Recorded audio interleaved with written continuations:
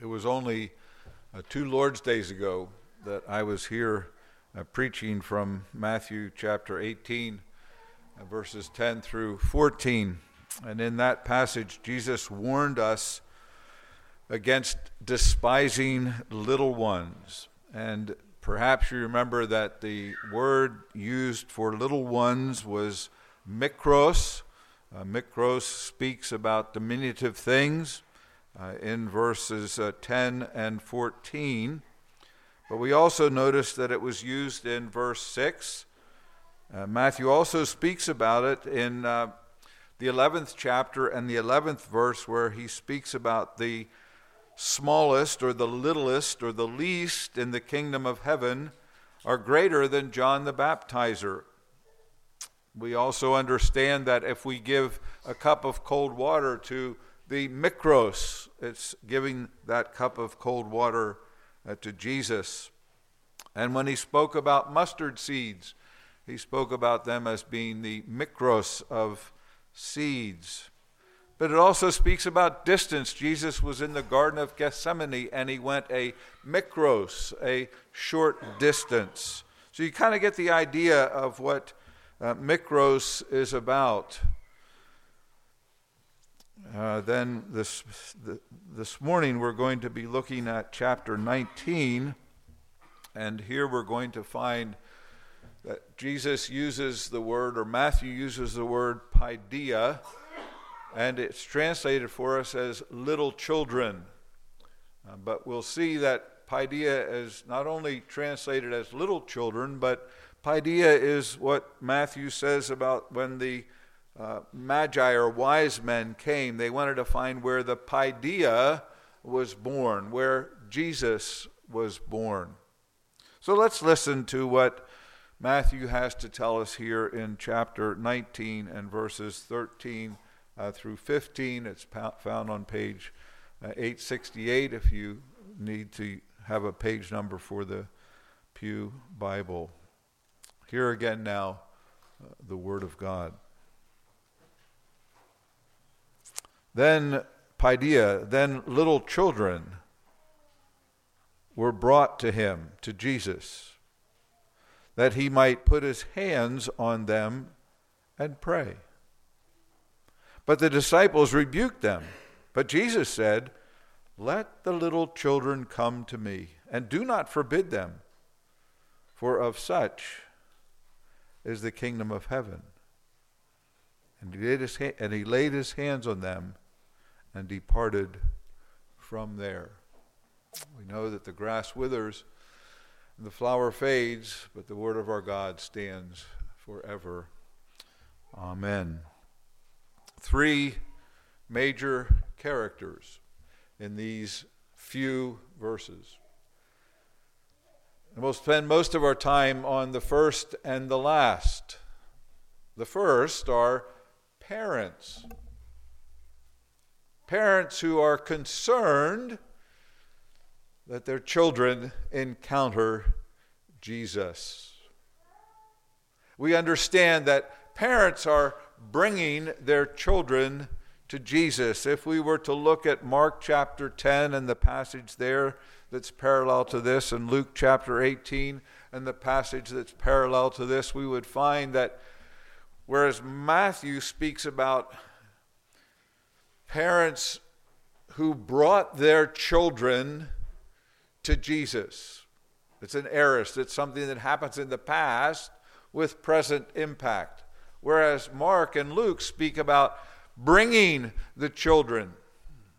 So in the other Gospels, it's more like this is something that parents were continually seeking to do. When Jesus was near, they wanted to make sure their children encountered Jesus. And perhaps, as we understand from historians, it's because 50% of the children born at this time did not make it to teenage years. And so there was a real concern, if every other child is prone to die, that parents want to make sure their children encounter Jesus. And I trust that's true for each one of us as parents, particularly as we have had the opportunity to have our children baptized.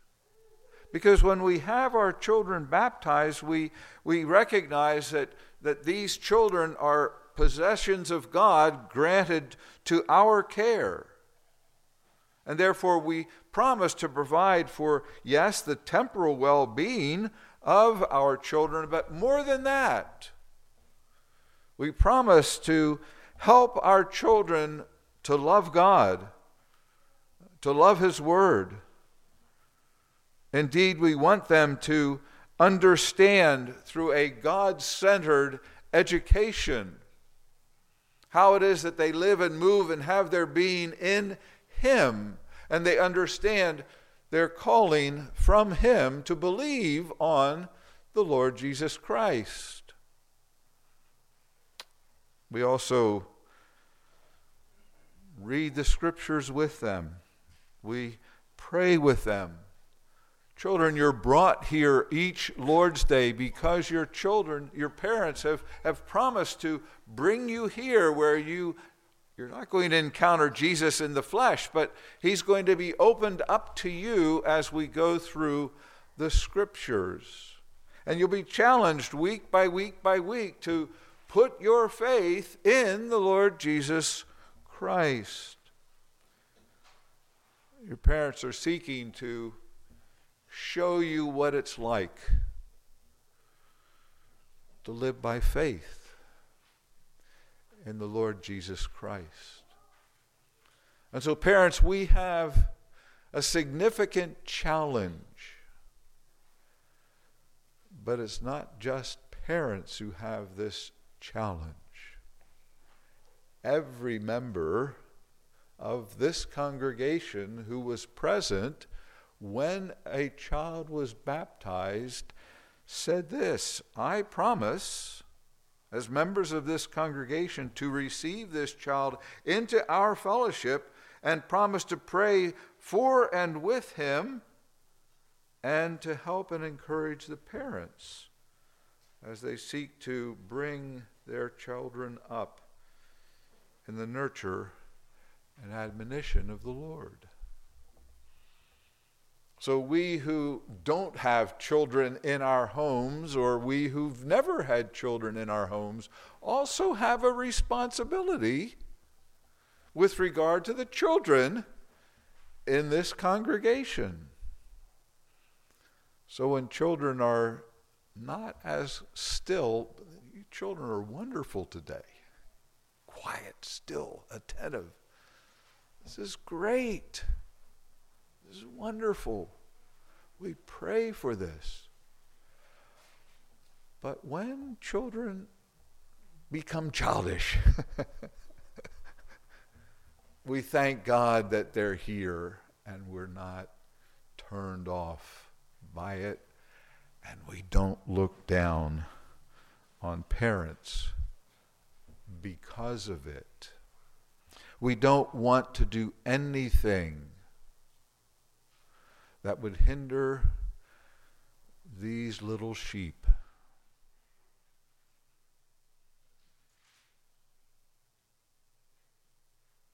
to not love Jesus. And we look forward, don't we, to the testimony that our children are going to make of how God spared them from horrible sins, because at a very young age they began to understand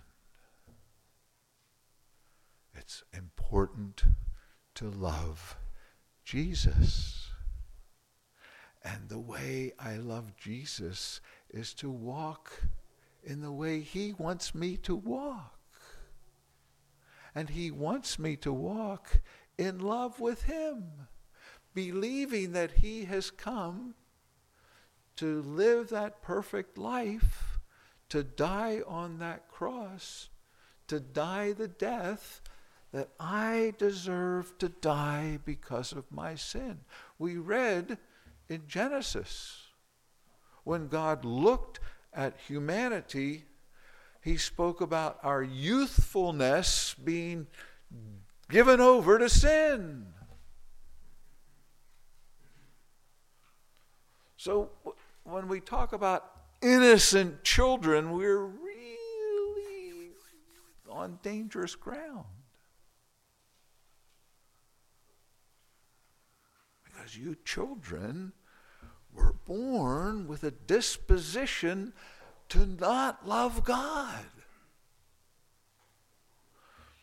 But your parents brought you and had you baptized so that Jesus could lay his claim on you. The Father in heaven could lay his claim on you. You belong to God. And so as you grow up, trusting Jesus, trusting God, believing what your parents say when they say, you know, if you love Jesus, you're not going to steal. You're not going to lie. You're not going to, and they begin to put you in touch with the Ten Commandments. And you begin to live in light of those 10 commandments so that one day you'll be able to come before the session and say, I believe Jesus is my Lord and my Savior, and I'm ready to make a public profession of my faith. And my prayer is, your parents' prayer is, our prayer is that when you make that profession of faith, you'll have a covenantal sort of testimony. What do I mean by that? I mean a testimony that is able to say, God spared me from a horrible, sinful life because he made me understand his love for me in his death on the cross, his burial, and his resurrection. So that you don't have to one of those Pauline conversions, you know, where you're walking down the Damascus Road and a light shines and you're blinded. Why? Because you're a persecutor of the church, because you're a hater of the church, because you grow up as a child who says, I don't want to deal with the church, I don't like the church, I can't stand the church, I'm tired of the church. See, the prayer is that at a young age you come to love the Lord, and therefore you love being with your brothers and sisters in Jesus Christ. You know, statistics tell us that the older you get, the harder it seems to be for you to come to believe in the Lord Jesus Christ. And it's in these formative years, when the gospel is being proclaimed, when your parents are raising you up in the Lord, that you come to believe in the salvation that is there for you. You come to understand what we sing in Psalm 139 and verse 13.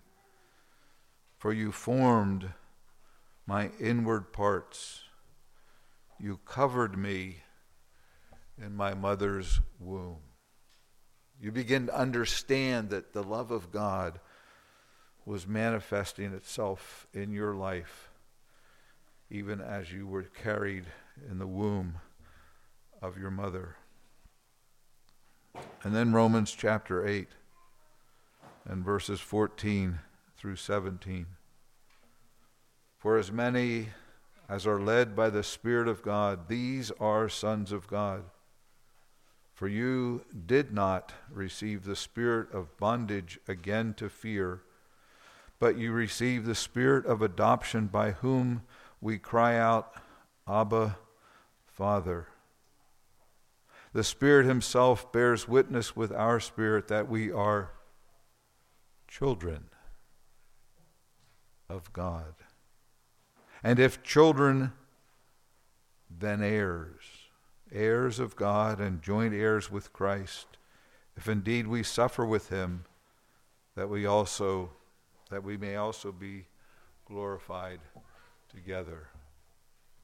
You see, the Bible speaks in our passage about little children, paideia, but it'll take that word and it'll use it to refer to everyone, no matter how old you are, as being adopted into the family of God. And so you become children of God, children of the kingdom,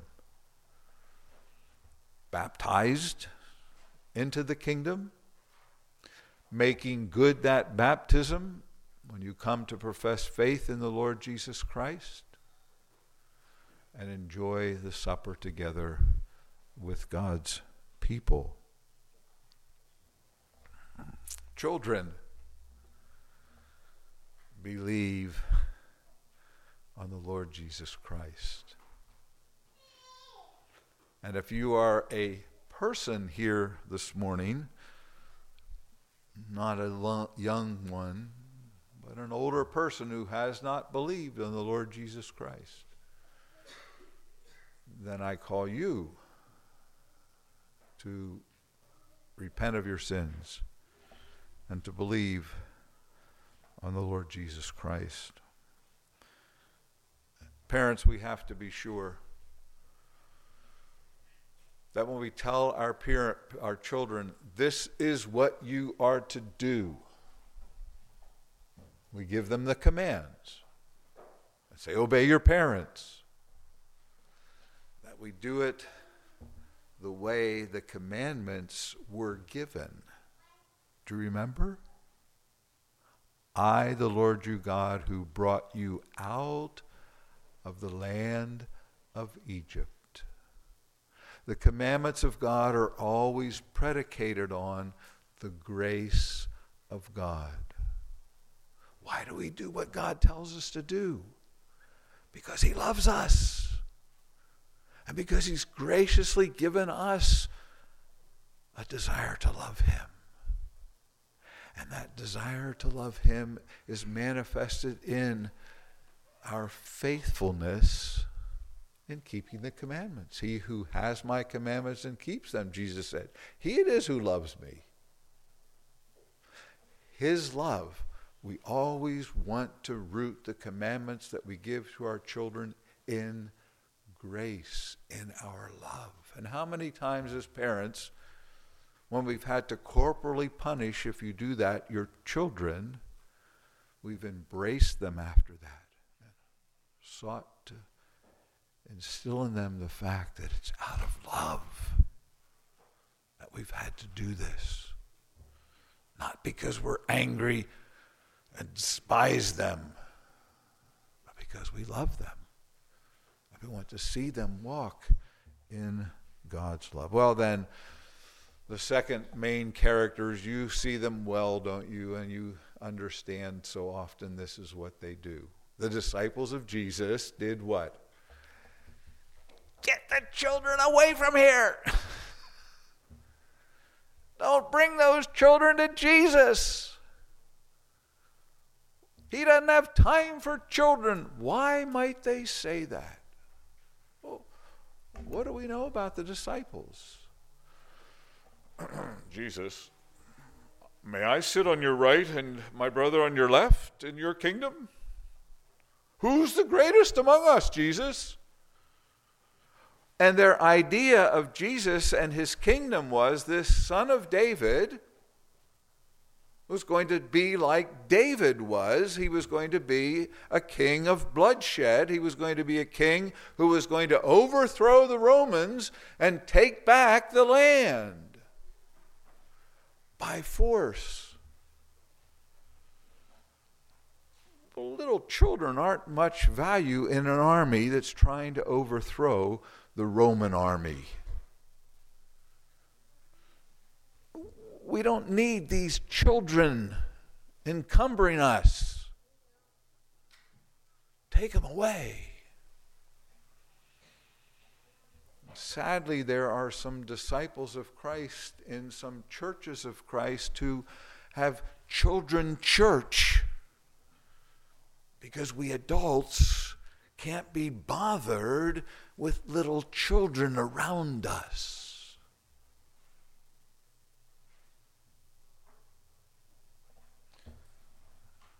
are some where children don't come until they're 12 years of age, and they're supposed to all of a sudden know at 12 years of age how to behave in a worship service. Irish brothers that I've had fellowship with have sought to change that mindset in congregations there. No, children need to be, as they're able, in worship.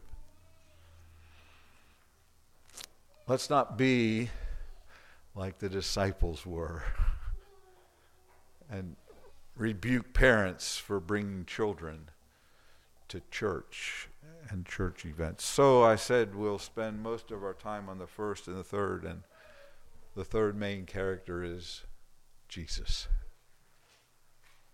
Jesus. Let the little children, let the paideia come to me, and do not forbid them. Sometimes I really wrestle with the practices that I've been involved in as a minister and an elder in the Reformed Presbyterian Church. It almost seems like you have to have a Bible 101 course with an A in it in order to become a communicant member. I know.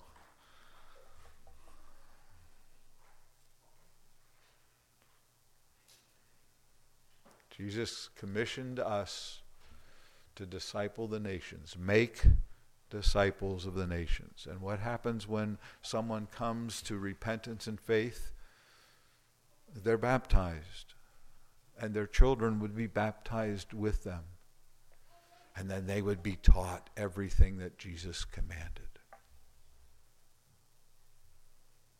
And as they're then able to make a right profession of faith regarding who Jesus is and what their salvation is in him, they come to the table. They come to the table. As they're able to take that covenant of communicant membership for themselves. They believe the scriptures of the Old and New Testaments to be the Word of God, the only infallible rule of faith and life. They believe in the one living and true God, Father, Son, and Holy Spirit, as revealed in scriptures. They repent of their sins. They confess their guilt and helplessness as a sinner against God. They profess Jesus, Son of God, Jesus Christ, Son of God, as their Savior and Lord. And they dedicate themselves to his service, and they promise that they will endeavor to forsake all sin and to conform their life to his teaching and example.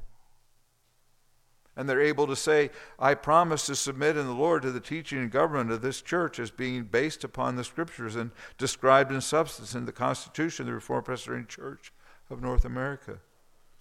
And they recognize their responsibility to work with others in the church and promise to support and encourage them in their service in the Lord. And if they need correction in doctrine or life, they promise to respect the authority and discipline of the church. That they might grow in the Christian life, they will diligently read the Bible. They will engage in private prayer. They will keep the Lord's Day. They'll regularly attend the worship services. They'll observe the appointed sacrifice. They'll give the Lord's work as he prospers. This is the kind of thing that they're able then to profess. And they've grown up coming to church, hearing people make this promise. And they purpose to seek first the kingdom of God and his righteousness in all relationships of life, faithfully to perform their whole duty as a true servant of Jesus Christ and seek to win others to him. And they promise faith and purpose in the presence of God, relying on his grace, because they know they'll give their account with joy at the last great day. Let the children come.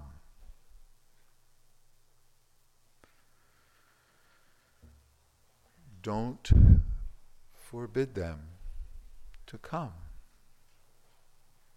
for such is the kingdom of heaven. Now, it's this idea, for such is the kingdom of heaven, that we tend to understand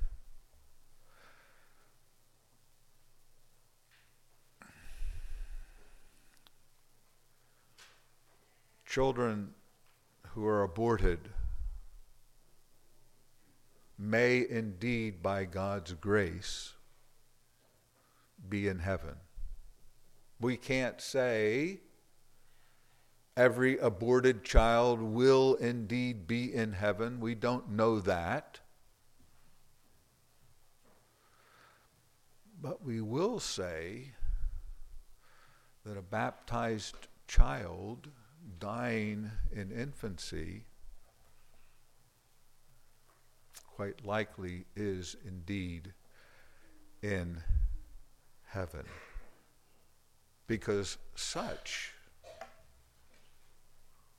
are those who are in the kingdom of heaven.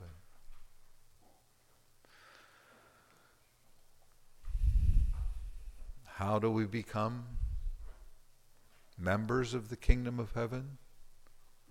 Jesus said, repent and believe, for the kingdom of heaven is at hand. So we are to repent and believe that we are therefore in the kingdom.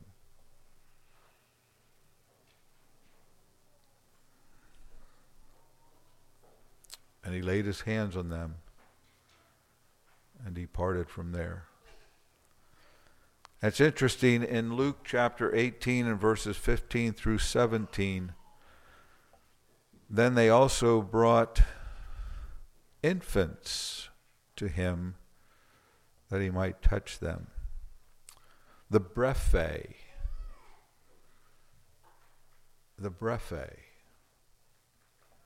John the Baptizer, the brephae in his mother's womb leapt for joy when Mary came and talked to Elizabeth about her pregnancy. So the brephae is even an unborn, in the womb child. But obviously, these are indeed the infants, the newborn. They are being brought to Jesus. For such is the kingdom of heaven. We're to have that childlike faith. The child who has nothing to offer but must receive everything in order to grow up. Nicodemus said, how can I enter into my mother's womb and come out again? I wonder what Nicodemus would have said when we read the last time I was here, you must become as a little child in order to enter the kingdom of heaven. How can I, who is an adult, become a child? We deny ourselves. We take up the cross and we follow Jesus. Let the little children come to me. A childlike faith, not childish faith. The childlike faith, as we'll see this evening, is that gift of God that we enjoy. And so, children of God, you who have made that public profession of faith, the supper's for you. If you indeed searched your heart, know yourself to be right with the Lord Jesus Christ, having repented of your sins, understand how you stand with one another in the body of Christ. If you are not a member of a Reformed Presbyterian church or of a NAPARC church and have been interviewed by elders in a Reformed Presbyterian church, you're welcome to have the supper. it is the responsibility of the elders of the church to exercise the power of the keys to welcome those who would come, just as we would welcome someone to be baptized based on their credible profession of faith. Let the little children come to me, and do not forbid them, for of such is the kingdom of heaven. Amen.